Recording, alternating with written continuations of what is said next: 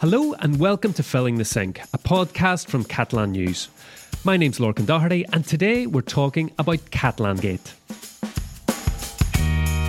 A deep state espionage operation, intelligence agencies secretly hacking the phones of presidents, politicians, activists, lawyers and journalists. Sounds like the premise of a sci-fi thriller, but Catalangate is all too real. On today's podcast, we're going to be explaining what it's all about. We'll be hearing from some of the victims themselves, and we're going to look at the legal implications and political consequences. Joining me today are Christina Tomas-White and Gerard Escach-Font. Nice to see you both. Good to see you too. Hello, how are you? I'm very well, thank you. First question, an obvious one. What is Catalangate? Well, where to begin? Catalangate is the name of a report that was released on April 18th by Citizen Lab. So this is a University of Toronto-based research group. That same day, The New Yorker published an article by Ronan Farrow. And essentially what it was all about is that it looked into what has been described as the largest forensically documented cluster of phone hackings of people on record. So in this case, there were over 60 members of the Catalan pro-independence movement, as well as their close associates. So this is like presidents, activists, well, what you were talking about earlier. Yeah. A lot of people. I mean, it's not the first time that something like this has happened to Catalan politicians. If we go back to July 2020, The Guardian, along with El País, revealed that Roger Torrent and Ernest Maragall were victims of this Pegasus software. Well, we'll explain what that is briefly. Yeah. Gerard, you tell us what it is. Well, Pegasus is a software that can take remote control of someone's device and can activate the video and photo camera. That's what the cybersecurity expert Bruno Pérez Junca told us. Pegasus also allows to take control of the microphone and all the communications and screenshots of the phone. So obviously you have access to someone's privacy document. Yeah, it can access the phone's memory. Location. It can even add location. stuff to the phone as exactly. well. And the important part of Pegasus is that it's a zero-click spyware. That's what one of the main things, because the user or the victim doesn't need to do anything. They don't even need to click on the spam email that everyone gets. It's just or not necessarily. Sometimes Exactly. there are links. Sometimes there aren't. So your phone links. could be infected without you knowing. Exactly. You don't get a notification, nothing, because Yeah. it could happen. Yeah, okay. I was saying back in 2020, we had these kind of first stories emerge, and that prompted Citizen Lab to collaborate with civil society groups in Catalonia to investigate if there were more people who had phones that had been targeted. The story in The New Yorker, it is a huge, substantial piece of investigative journalism from Ronan Farrow. It involves governments from around the world, global tech giants. But, I mean, from our point of view, it's very interesting that he starts the story in Catalonia.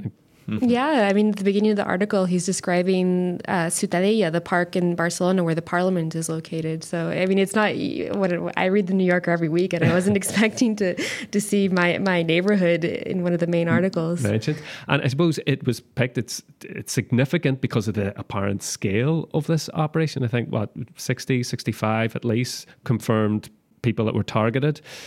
And also, the other interesting thing that this is happening in a Western democratic state in Spain. Yeah, and in fact, there was a quote at the New Yorker from Christine Flynn Goodwin. She's a Microsoft executive who has led the company's efforts to fight spyware. She told Ronan Farrow that, and I'm quoting, "The big dirty secret is that governments are buying this stuff, not just authoritarian governments, but all types of governments." We're recording this on Thursday morning, the 5th of May, and the big news today was the news that has emerged from, what was apparently a secret congressional meeting. Yeah, Committee isn't for that Secrets. secret? State Secret Committee. Yeah, but we've already seen there's been leaks, and quite significant, Gerard. Yeah, in fact, the CNI, the head of the CNI, Paz Esteban. That's the intelligence agency in Spain. Exactly. What people would assume as the MI6 for the UK, but not close to, less known. or internationally known. So not as many movies about them, maybe. Yeah, James Bond is still not here. Torrente. So for the moment, the head of the intelligence agency, Paz Esteban, acknowledged that they had the Supreme Court's approval to investigate around 18 people, especially, for example, the close associates of Carles Puigdemont, the former Catalan president, currently living in Belgium, and also the CNI investigated or spied on Pere Aragonès, who is the current president of Catalonia. Okay, I mean it's obviously two of the biggest figures in Catalan politics, and what you mentioned, 18 then that have been confirmed, and this is out of 60 or 65 that that the investigation published. And it includes names such as all the presidents from Catalonia since 2010, and also like leaders from or at least, I mean, Carles Puigdemont was a relational target. But there were also, I mean, it wasn't only politicians who were targeted. You know, there were also lawyers and activists from civil society organizations such as Òmnium or the Catalan National Assembly. So yeah, it wasn't only politicians or people who were or are in office. Yeah, as we're going to hear from some lawyers and other people later. 2 weeks after the New Yorker published their story, things changed here, Gerard. Yes, completely, because until that time, we were only speaking about Catalan leaders or Catalan pro-independence figures. But on May 2nd, which is bank holiday for half of Spain, the Spanish government called for an urgent meeting, an urgent press conference, and they announced that Spanish Prime Minister Pedro Sánchez had also been targeted with Pegasus, as well as Margarita Robles, who is the defense minister. Yeah, I'm sure most of our listeners seen that because it was headline news everywhere, around the world. Around the world. And then today we just found out that another minister was infected. Today we found out that Fernando Grande Marlaska, the interior minister, had also been targeted. Okay. Now, the Catalan pro-independence camp kind of questioned, why is this coming out now? There's been investigations going on by, say, for example, Citizen Lab for the last few years, and then 2 weeks after we find out about the spying on Catalan politicians, now we have the Spanish government coming out. So the timing has been questioned. Yeah, but we are also talking about two different time frames, because Catalan pro-independence leaders were spied between 2017 and 2020. Even one of them got information that he was targeted in 2015. But for the Spanish government, we are talking about May, June 2021, so 1 year ago.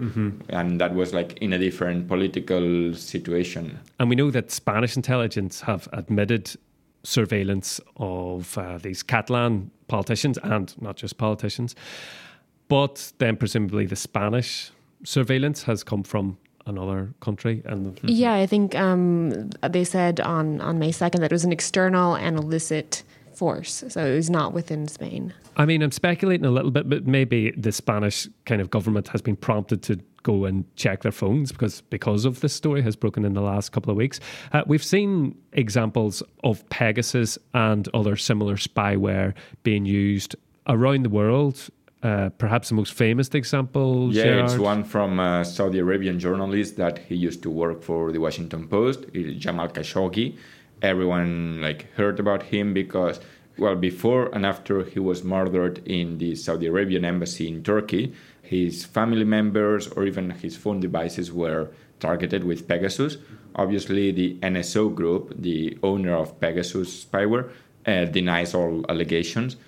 So, but also we've seen it being used as the New Yorker article reported, on a member or a staff of Downing Street, at 10 Downing Street, the UK Prime Minister's office.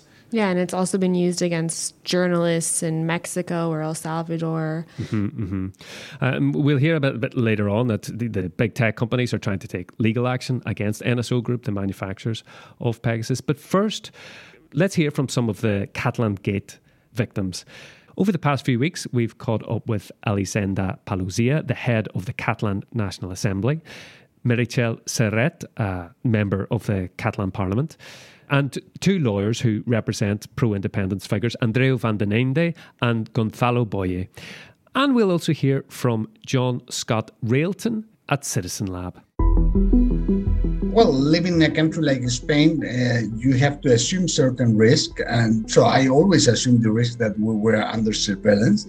But to know it exactly and... Gonzalo Boye, a Chilean lawyer, boasts a number of prominent pro-independence figures among his clients, including Carles Puigdemont, the Catalan president at the time of the 2017 referendum deemed illegal by Spain, who now lives in Belgium. His phone, like many of the people he defends, was targeted with government-grade spyware. I'm representing the Catalan leaders in front of the European courts against the Spanish state. So the presumption is that the interest was by certain sectors of the Spanish state, I will say deep state or whoever.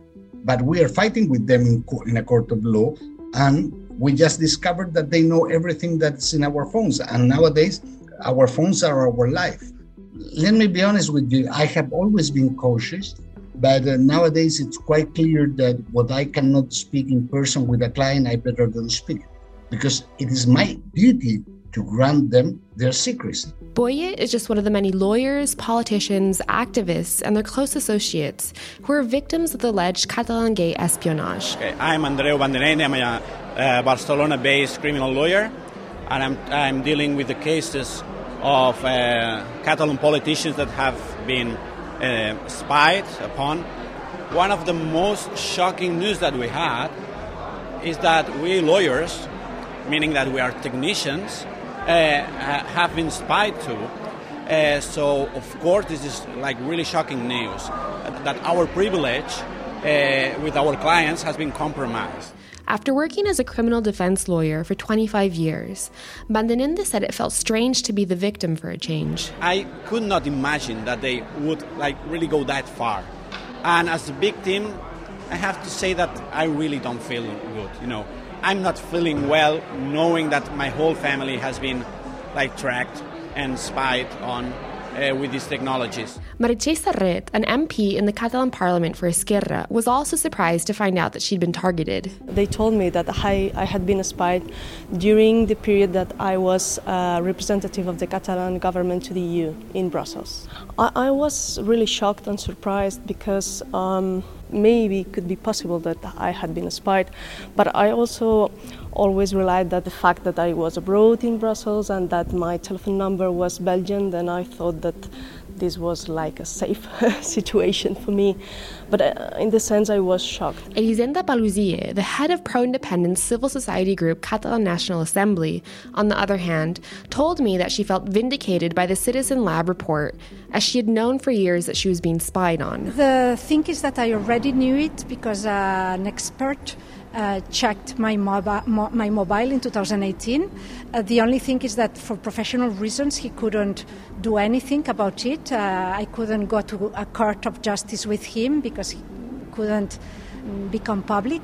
So now I'm happy in the sense that for the first time with this research performed by the Citizen Lab, a prestigious research center specialized in Pegasus and in these cases of espionage, we will be able to take action and to do something about it. The over 60 people cited as targets in the Citizen Lab report are convinced that the Spanish government is behind this, and the University of Toronto-based research group says there's strong circumstantial evidence to suggest it is.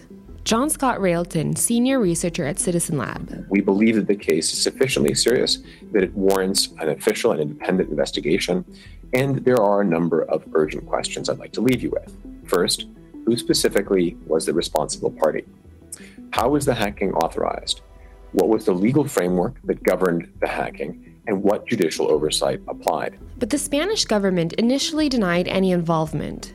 Then, days after the news broke, Spanish Defense Minister Margarita Robles questioned the legitimacy of the New Yorker's reporting and asked what else a state should do when someone declares independence. Many of the victims we spoke with have actively sought to not let this change their lives too much, such as Elisenda Paluzie.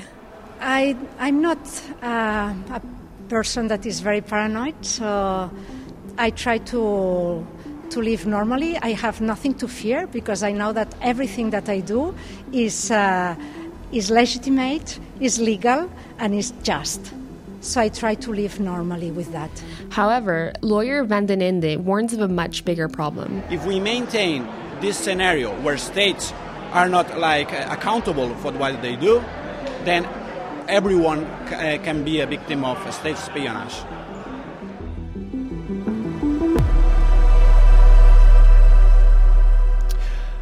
Well, our thanks to everyone who spoke to us. Christina, I thought it was interesting that Meritxell Serret, the Esquerra MP, she pointed out the fact that she was actually based in Brussels at the time that this happened. And there were a few other targets that weren't in Spain too when their devices were hacked. Actually, it's interesting because there was an El País piece that came out shortly after the Catalan Gate revelations were made, and it explained that Pegasus was useful because they were able to, whoever is behind it is able to enter devices when they're in other countries too, whereas wiretapping would only be able to be carried out within the country that it is authorized. Okay. I mean, what we know about the legality of wiretapping, because I mean, you were talking before when you were talking to your hairdresser. Well, tell us. So actually, after I went to a press conference at the Catalan government headquarters, where Aragonés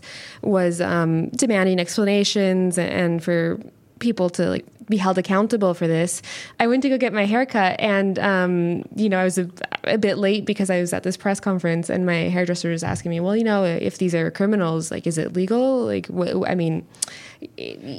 a whole issue. Their point of view was of course you can hack their phones. Well, I mean, he wasn't in favor of it per se, but I guess his question was, when and can you do this? Mm-hmm. And it's a good question. It is a good question. Now bringing to the podcast.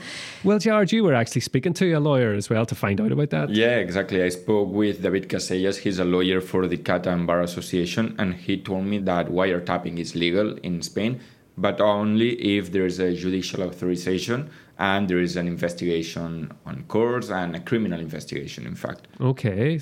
But obviously we are talking about a different kind of wiretapping here because we are talking about massive surveillance. And he said that this is illegal.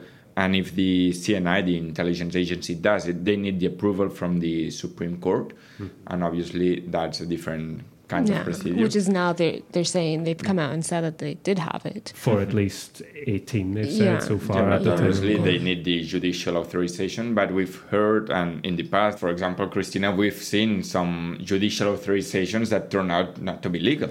Yeah, I mean, one of the most well-known cases in Spain, I'm sure everyone in Spain knows his name, and maybe internationally he might ring a bell, Baltasar Garzón.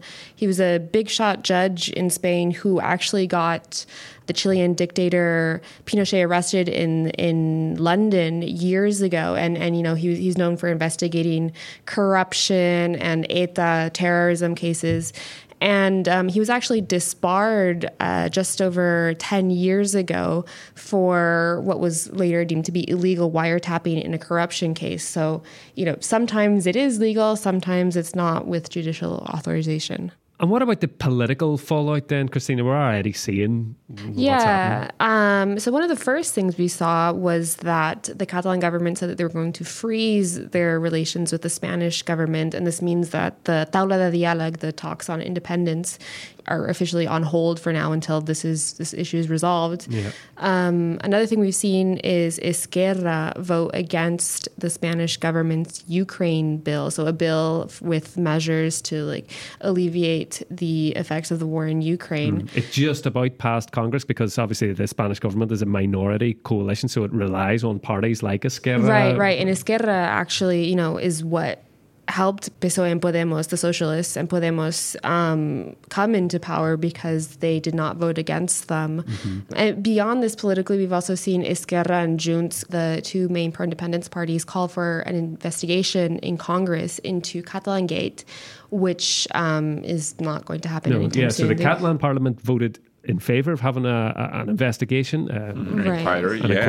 And then on the Spanish Congress, it went through the Congress Bureau, but then once it got there, it was rejected by an overall majority. I mean, the other thing that the independence parties are asking for, and also Podemos as well, is for someone to take responsibility for this. You know, they're going to be demanding sackings or resignations. Yeah, as well. especially Margarita Robles. A lot of pressure is being put on her. On her, the Spanish defense minister.